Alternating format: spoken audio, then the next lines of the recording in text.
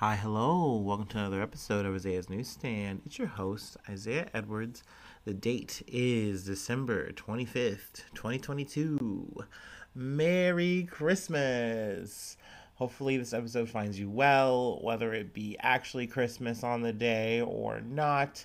Hopefully, the vibes are very merry, uh, cheery, and bright. I think that's how the song goes. Yes. Let's see. Not much to report on the personal corner. I've been more or less semi snowed in. Haven't done too much. Been hanging out. Uh, yeah, I did get some. I got some pizza ordered. Shout out to Domino's for being super efficient even in these trying times. I got a pepperoni pizza, a Italian hoagie, and wings, bone in. Even though, you gotta say, the bone in wings, at Domino's aren't the best. Granted, on a fast food chain, they aren't the worst. So I wasn't mad. Wasn't mad. With blue cheese, by the way. Let's see. Also, I started adding pesto to like everything. So I just went nuts with that and olive oil. So yeah, worth it. No regrets. No regrets. Anything else I wanted to report? No, not really. I'm gonna be doing some Christmas stuff with some family friends later tonight. I'm assuming the roads are good enough now. I'm really hoping I'm gonna like scout it out a little bit later. But yeah, hopefully that goes down well. That's usually a good time, fun time. It's always a fun time. I always enjoy seeing them. It's nice. It's very wholesome, very high vibrational stuff. Um, I think I'm using that right. Yeah, maybe not. I'm getting too old for this shit. Let's get into the news though. I stacked my plate here with news articles. I definitely went back for seconds. Shame on me. We'll see if I can, kind of zip through these all right, quick and easy as you like. First is from the BBC News. Netherlands slavery. Saying sorry leaves Dutch divided. Let's see. So Dutch Prime Minister Mark Rutte, I'm not sure how it's pronounced, said that slavery must be recognized in the clearest terms as a crime against humanity. This is a speech that he did in The Hague. And I mean, I think it was good that he did this apology. I guess I can read a little bit more. Today, I apologize for the past actions of the Dutch state to enslave people in the past. Now, people are saying that they have a little bit of criticism for this, saying that it has a little bit of a colonial feel to it. Um, there have been groups that have come out saying, hey, you should actually push this apology back to July 1st of 2023, which is the 160th anniversary of the Emancipation Act. Granted, that's just like a symbolic thing of what we're doing here with this apology, which is more or less just saying, hey, sorry. There is a counterpoint that the prime minister made that like time is of the essence, that you don't necessarily know what the politics are going to be in 2023, and he might not be there to make this apology, or the group might not, the willing parties might not be there to say this kind of stuff. Then he also added to that uh, he wanted the focus in next year to be about the Netherlands giving back and focusing on the projects and things of that nature. So I mean, not to like side with the oppressor here, I do kind of get and understand that. Uh, I think an apology is better than nothing, because honestly, it's not like it's going to change the past. I do think dollars make the most good in a capitalist society. But along with the formal apology, the Dutch government is expected to allocate 200 million euros, or I don't care about pounds. I don't think you guys care about pounds, but I'm saying it anyway. 175 million pounds. Ugh, gosh, Brexit has just ruined everything. To awareness projects, and pledge to spend 27 million euros on a slavery museum. They go on some more details and stuff about the trafficking of African and Asian peoples by the Dutch merchants in the 17th and 19th centuries. And there's more details and stuff that you can, glean and look through. It is an interesting read. I preferred this over, let's say, CNN's version of it. It was a lot shorter, a little bit more clippier, but I guess I get it. It's you're peeling this to Americans who are just like, oh, what's going on over there? Okay, someone's saying sorry for slavery. Oh, ooh. So it is what it is. But I did want to talk about it here on the podcast. Also in Fiji, well, not this. That was a bad segue. But in Fiji, there's some shit going down, and I was like, whoa. So it's more than water. Associated Press. Fiji calls in military after close election is disputed. And then also there's a follow-up article here, from the Associated Press. Rabuka sworn in as Fiji Prime Minister after close election. So it's been a really crazy week. Let's see if I can find the name. Yeah, Frank Bainimarama. He was the Prime Minister up until the end of this week. He essentially was looking like he was going to form a military group, like he had called in the military to, I guess more or less enforce the elections, make sure that things were going to be okay and there weren't going to be any like protests and things of that nature. But both, what is it? Bain, gosh, I'm going to have a really hard time with his name. I'm sorry. Bainimarama and then also Rabuka are like two people who are like known to be a part of like political coups to like gain power, what have you. So I mean things are looking very tense. That's why I wanted to start definitely with this article. That was an article I kind of found earlier this week, and up until actually pressing play, I was like, oh shit, like it looks like things literally turned over like yesterday as of Saturday, Christmas Eve. So things were very tense, and this was like a coalition vote to figure out who was going to be in power, and it was like literally like a one-man decision. And I think initially like someone had changed and switched up, and so it was like, uh-oh, but then they did another election, and then Rabuka still maintained power. Hence, there was like a little bit of diciness because the guy's like, I don't know, it seems fishy, the Bainimarama guy. But it seems that Rabuka has solidified power. He said he's talked to Bainimarama or Bainimarama. Oh my gosh, Bainimarama, and said, hey, we appreciate what you guys have done. You guys, thank you for your service, yada yada yada. But essentially now we're in power and we want to improve upon what they haven't, and then see what we can do with the budget that we have for the next I can't remember if they said months or years. I think it was months. But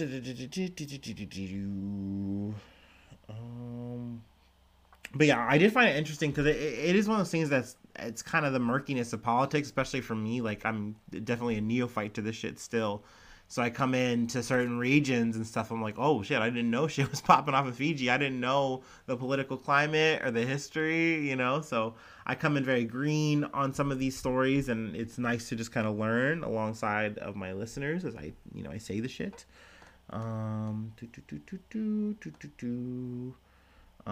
Secret ballot of lawmakers on Saturday chose Rabuka 28 to 27. The result indicated that one member of the new ruling coalition was against the change in prime minister.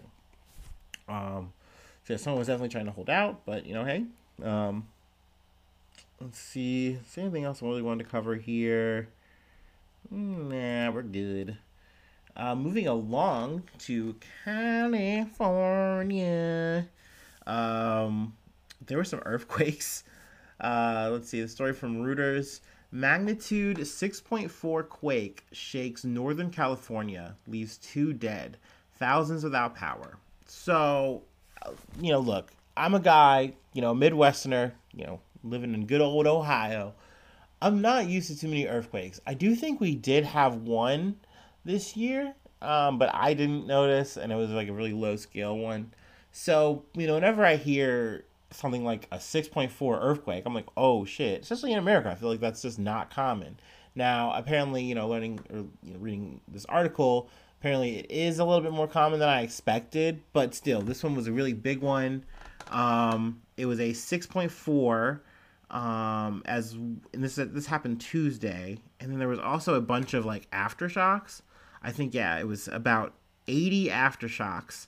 Was centered 215 miles or 350 kilometers north of San Francisco, offshore of Humboldt County, a largely rural area known for its redwood forests, local seafood, lumber industry, and dairy farms. And also marijuana, Humboldt County. Sorry. Let's see. There were two deaths that were reported, but they were like medical emergencies. So essentially, I think people were having like medical issues, and people weren't able to get to them, and they were like older, they were like elderly people. So definitely sad. But it's just one of those things where it's like they're tangentially tied to the quake, but not necessarily like someone died in the earthquake. But the earthquake definitely did a lot of damage, turned over a lot of houses. You saw like a lot of pavement and roads just like completely fissured and cracked. Um, so let's see. Tuesday's Trembler set off one structure fire by severing the gas line of the hot water heater, and caused at least two other buildings to collapse. The blaze quickly extinguished, and fire crews rescued a resident briefly trapped in the home, according to fire officials. So definitely a lot of damage, very scary. They have some testimonials from people who went through the earthquake in the article. Um, so yeah, um, yeah, that's all I want to cover. That's it. I'm good there. I'm trying to just kind of clop through here. Let's see. This is a bit of a halfway point. I'm gonna read this. It's actually really short. Got this from the NPR. Wells Fargo to pay $3.7 billion over mistreatment of its customers. Wells Fargo will pay $3.7 billion to settle charges for wrongfully seizing homes and cars. This is the largest penalty ever imposed by the Consumer Financial Protection Bureau. Now, that's all I'm really going to do on the coverage here. There is a 3-minute listen on this NPR article that you can, listen to if you'd like. Also, there's a Bloomberg article as well, but I didn't feel like fiddling around with like my login subscription bullshit just to have one measly article. Fuck Bloomberg. On that note, I'm gonna take a little break, and yeah, we got a little bit more to cover.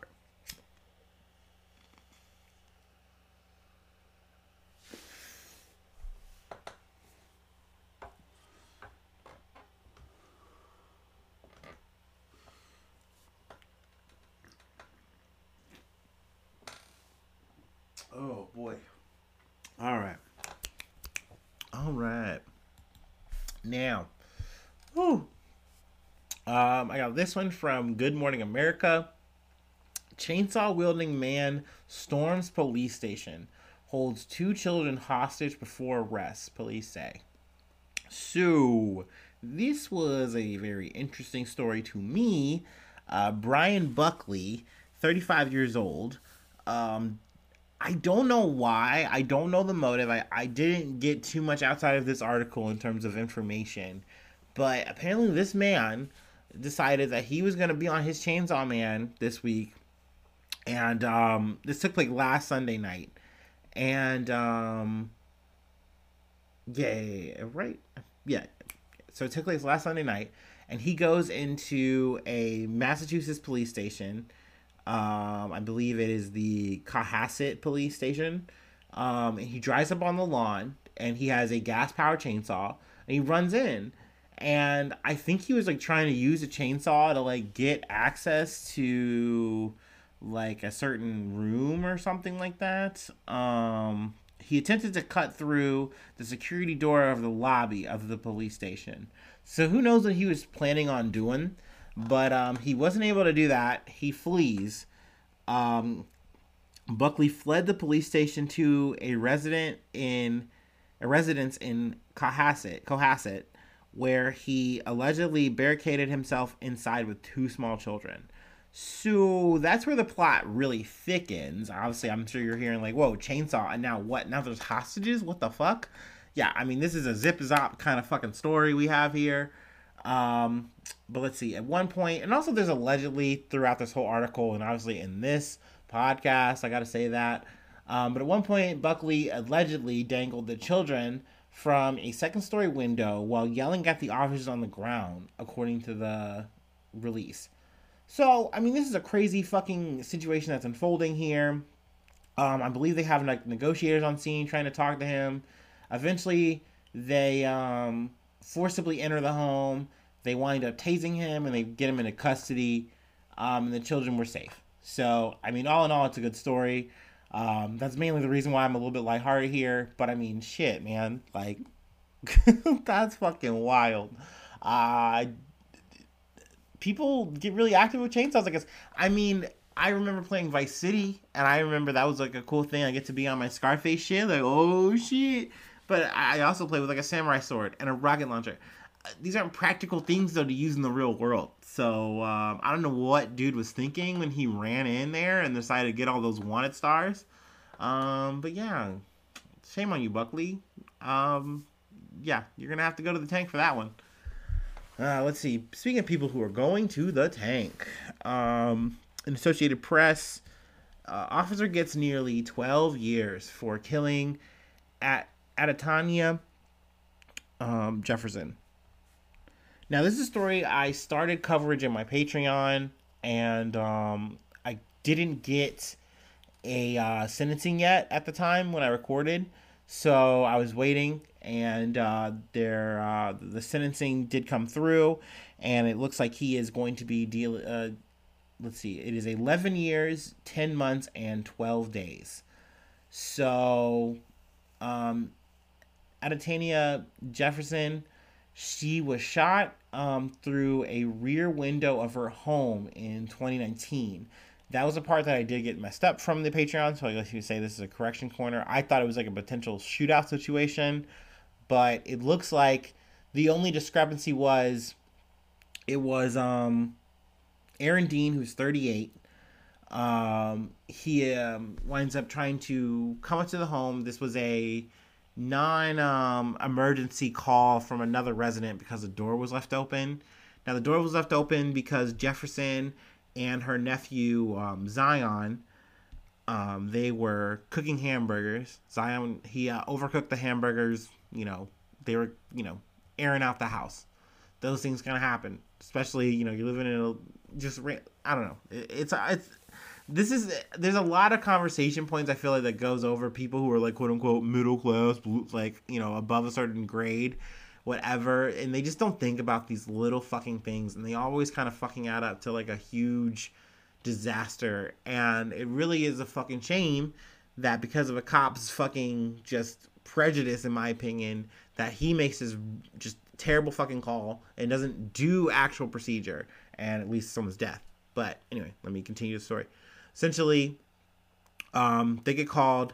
It is Dean and another officer.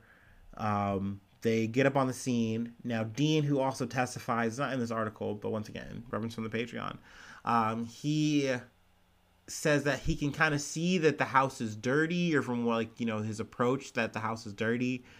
So he thinks that there's a burglar on the scene and that they're already there. And so that's why he doesn't announce himself or do anything.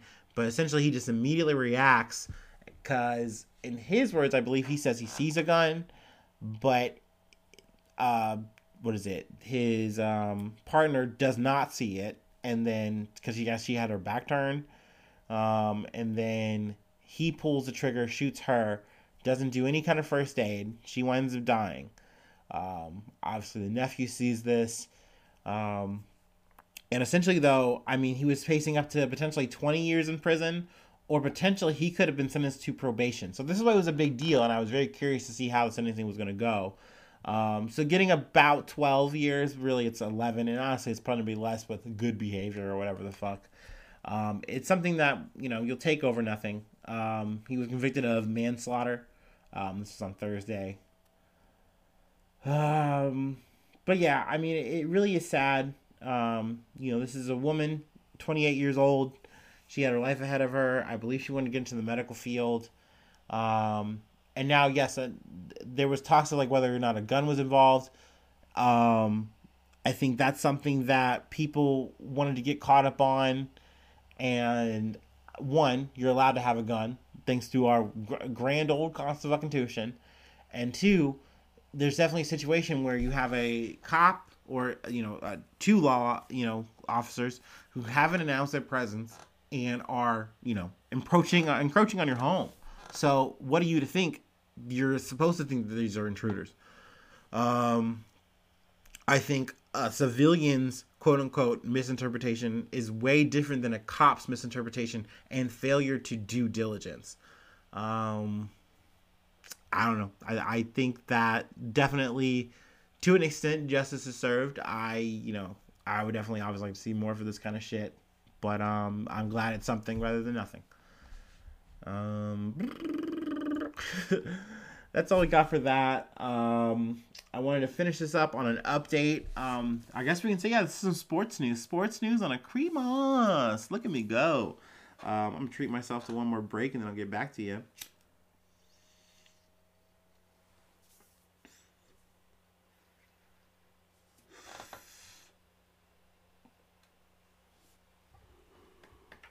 Whoa, yeah.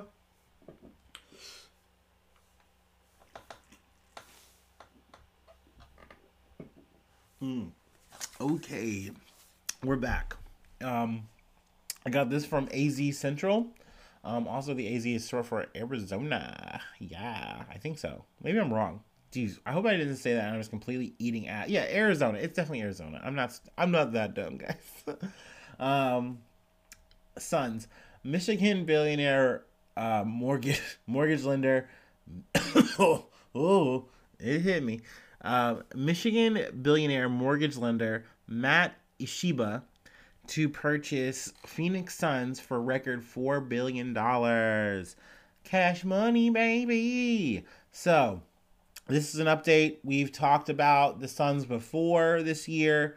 Essentially, Robert Sawyer.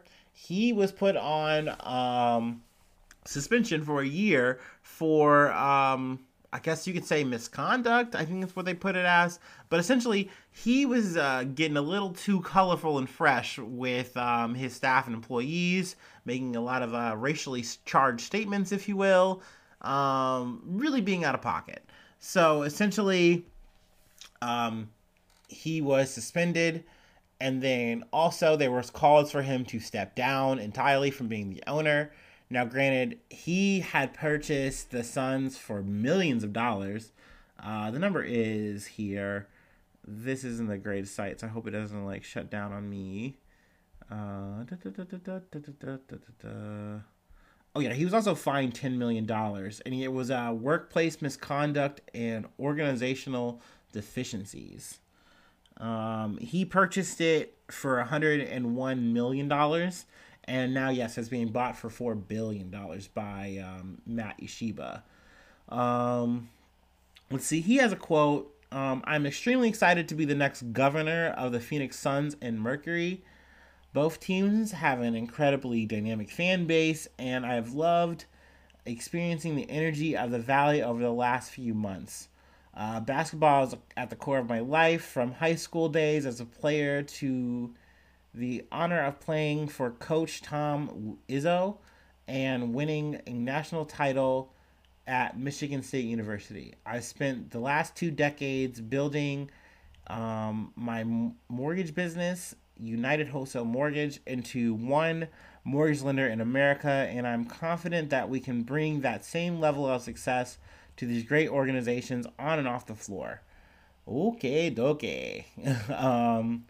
So yeah, yada yada yada. This guy's gonna be the new boss. Hopefully he doesn't say anything stupid. There's some more details in here. You know me, guys. I'm not a big sports ball guy, but this is an update, and I wanted to bring it up. Oh my gosh, look at us go! I did this really fast in a zip, quick as you like. That's more or less all we got. Thank you for tuning in for this episode. I'm sorry it's not too Christmassy or anything special. The news is just kind of is what it is. I guess I could have found some like special like Christmas edition shit, but I didn't want to be hokey. I just wanted to give it to you straight. I had shit to talk about. So, thank you for listening. I really hope that if you are listening to this on Christmas Day, that you have an amazing day, an amazing time. Hopefully, it's filled with warmth and love. In the day, I know it's not about all the gifts and all that bullshit. It's really about the people you have around you. And even if you're spending it alone, obviously, hey, I'm doing that too. That's okay. That's great. It's great that you've made it around the board, if you will. And I hope that we get to do it again together, and you're not alone, even if you are just by yourself. It really is about who you have in your orbit. It's who you have in your space. I always say that that's one of the good things about the internet, that sometimes people are just a click away if you ever need to talk. So, yeah. Not to be too parasocial or whatever. I'm always here. I do have a Gmail, if you will, IsaiahNews1@gmail.com. If you're a real one, if you're a friend, you know how to contact me. You know how to hit me up. I'm here for you. But yeah, there's all kind of ways. And I hope you're just going to have a good one. And yeah, I mean, we're rounding up into the next year from here. That's a whole other vibe. We can do that next set of episodes, if you will. But yeah, I really do hope that you have a great Christmas and a great time, and that you're doing well. Hopefully I see you soon for some more good news. I love ya. Bye-bye. Mwah.